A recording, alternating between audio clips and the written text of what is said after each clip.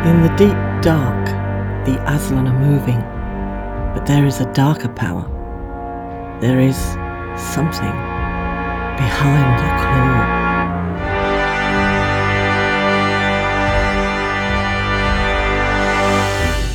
claw. Welcome to episode 27 of the Behind the Claw podcast, a show for fans of the classic Traveller RPG.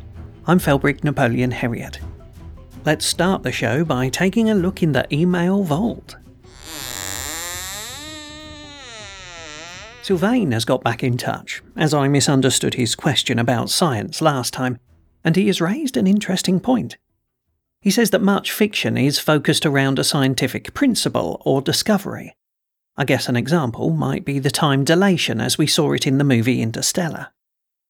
I haven't actually used that kind of scientific twist in my games, but I have in a campaign used advanced Aslan robotics and psionic control of those robots, which formed a central theme for the party as the Aslan invasion progressed. The details of it were not too technical, but the fact that it worked gave a great MacGuffin that the players could latch onto and enjoyed playing with. And Lance has got in touch with a shocking story. He'd been playing in a regular Pathfinder game and, following some cancellations, dusted off his little black books and proceeded to lead them on an adventure across a subsector. It went down very well and has formed an alternative for his group. Now, why do I find this shocking? Simply because Pathfinder is from Crunchville, Tennessee, and its players would have had a real culture shock slipping into the simple character generation process, and then to have had them enjoy themselves through this, a new, different, lighter game. I mean, wow. Nice work spreading the good news anyway. Lance, I hereby award you the Garter of the Imperial Proponent.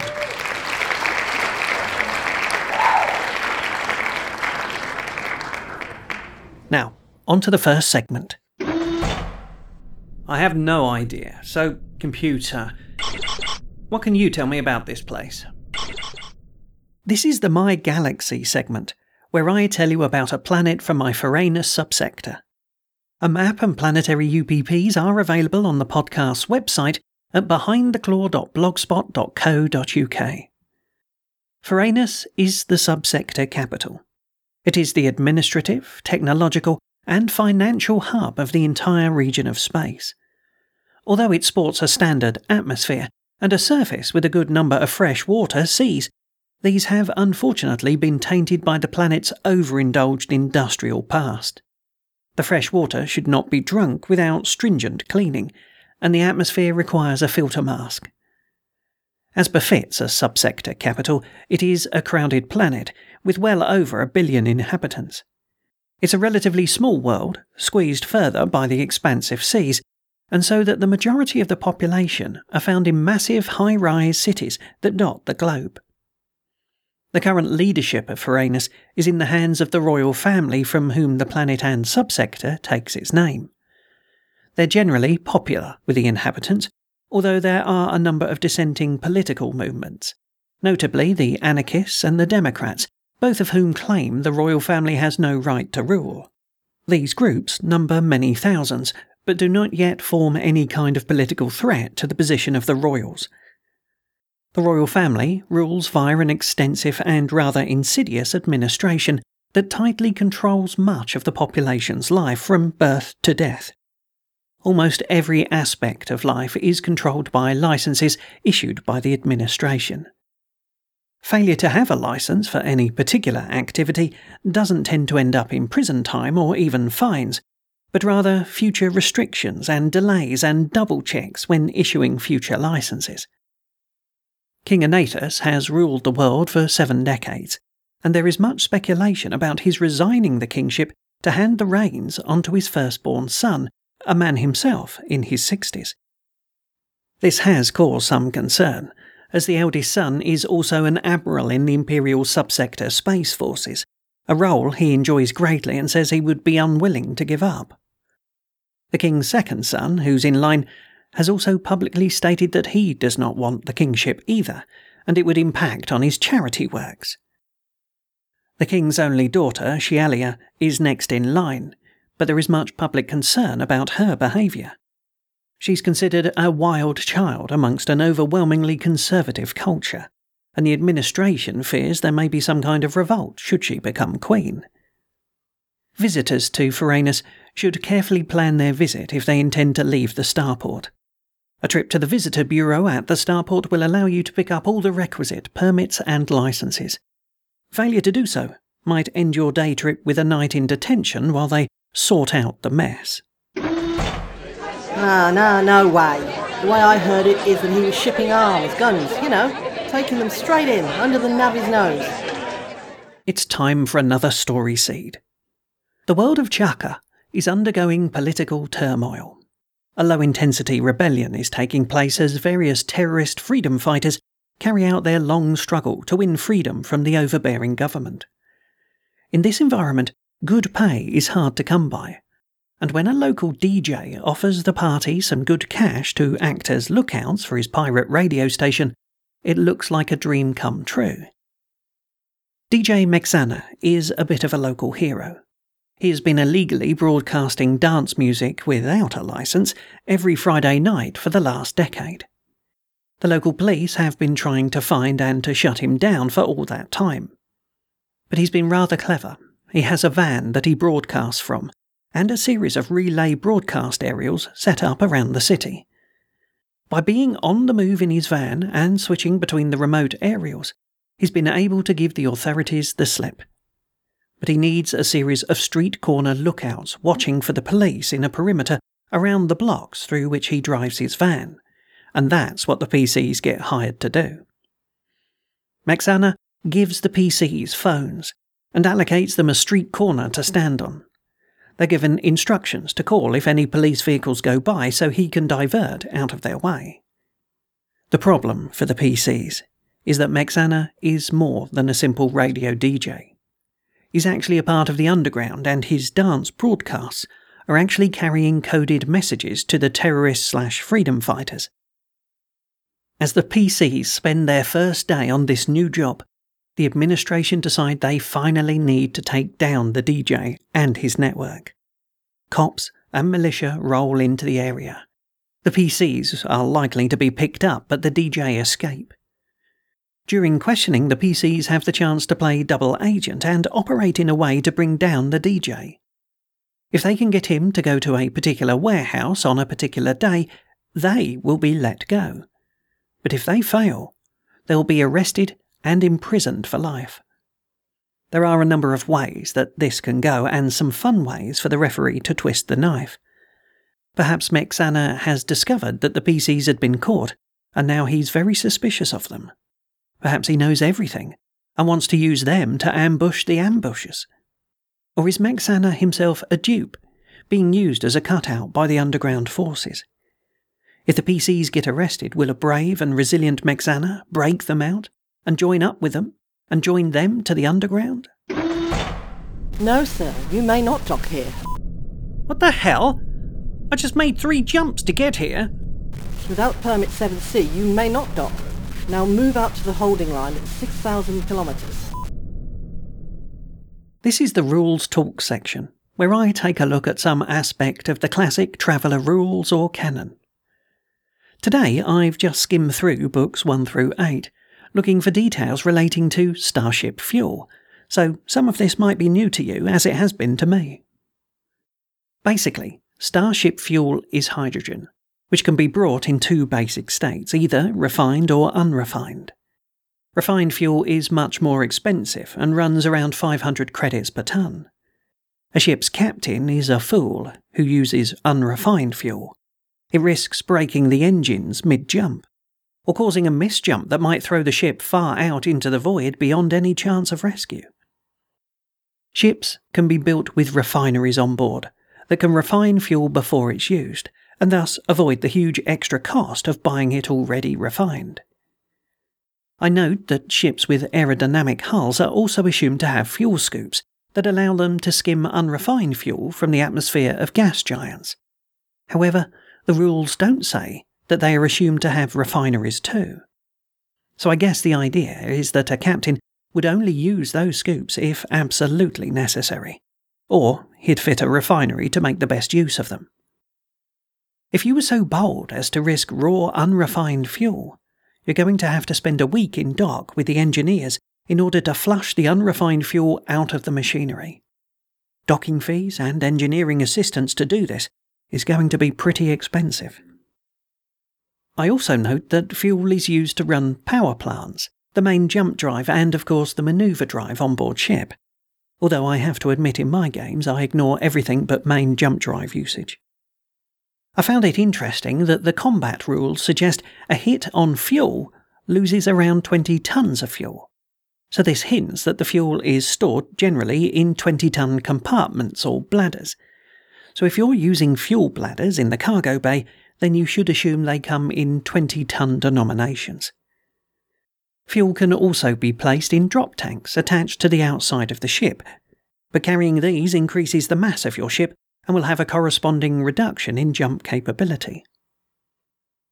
Next, the rules also state that a ship can land in water and open the cocks to flood the fuel tanks with water, which can be refined into fuel, or used as unrefined. The rules don't state the following, but some basic science advises this thought. Water is H2O, meaning 1 hydrogen and 2 oxygen. So 100 tons of water would only give you 33 tons of fuel if it's refined. I'd also suggest that if you use the water as fuel, you'll only get 1/3 of the jump capability too. I couldn't find anything definitive about fuel refining. Is that something you have to wait for, or can it be done as you go while you're in jump? If the fuel tankage is split into 20-ton sections, I guess you could wind up the jump engines as soon as you've got one of those cells of fuel refined, provided of course you can refine the next 20 tons in the time it takes you to use up that first 20 tons. In the past, I've issued a referee fiat, saying that it takes a week to process a jump's worth of fuel. But since I'm now aware of these 20-ton segments, I may have to change that going forwards. Anyway, that's all I found out about fuel. If you have any more information or snippets or theories relating to fuel, please do write in.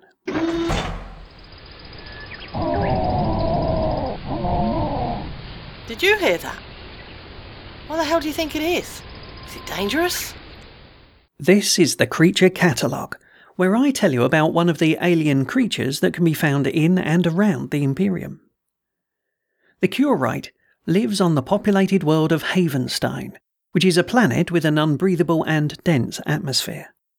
This high pressure allows this large flyer to support its bulk in flight, which wouldn't be possible in a standard atmosphere. A full-grown Curite can weigh as much as 40 pounds and have a wingspan of 30 feet. It has a long body that tapers to its prehensile tail, which is armed with a thrusting bony point. Its head is supported by a long neck that allows its head to reach around almost to the base of its tail. It has 2 large wings of thin skin that stretch over a light, bony supporting framework, and 2 smaller wings further back along its body that are used for manoeuvring in flight. The air of Havenstein also support a large floating creature called the Tabalix, and the Curite alight upon the back of the Tabalix to feed. The Tabalix has a series of deep recesses along the horizon of its body, which harbour a vigorous collection of plant life on which the Curite feeds. When first discovered, it was thought that there was a direct symbiotic relationship between the two animals, as observation appeared to show the Curite lived inside the other. The Curite is fairly slow-moving, but rarely moves alone, often flying in flocks numbering up to 100. These have proved a serious hazard to flying craft. Collision with a flock has downed many an aircraft over time and has led to the culling of them in many areas. The Curite gives birth to live young in ground nests, and the Rightlings, as they are known, rely on the parent birds for about 2 months before being able to fly. During this time, it's not unknown for the adults to fly upwards to 150 miles in search of the nearest Tabalix on which to feed. By nesting in groups, the adults share protection of the nesting area and allow each other to leave in search of sustenance. The Rightlings themselves have proved to be a tasty food source, although the flesh is thought distasteful once the animal reaches adulthood. capturing the Reitlings has become a rite of passage amongst the young men of Havenstein. No child is considered a man until they have raided a group of nests.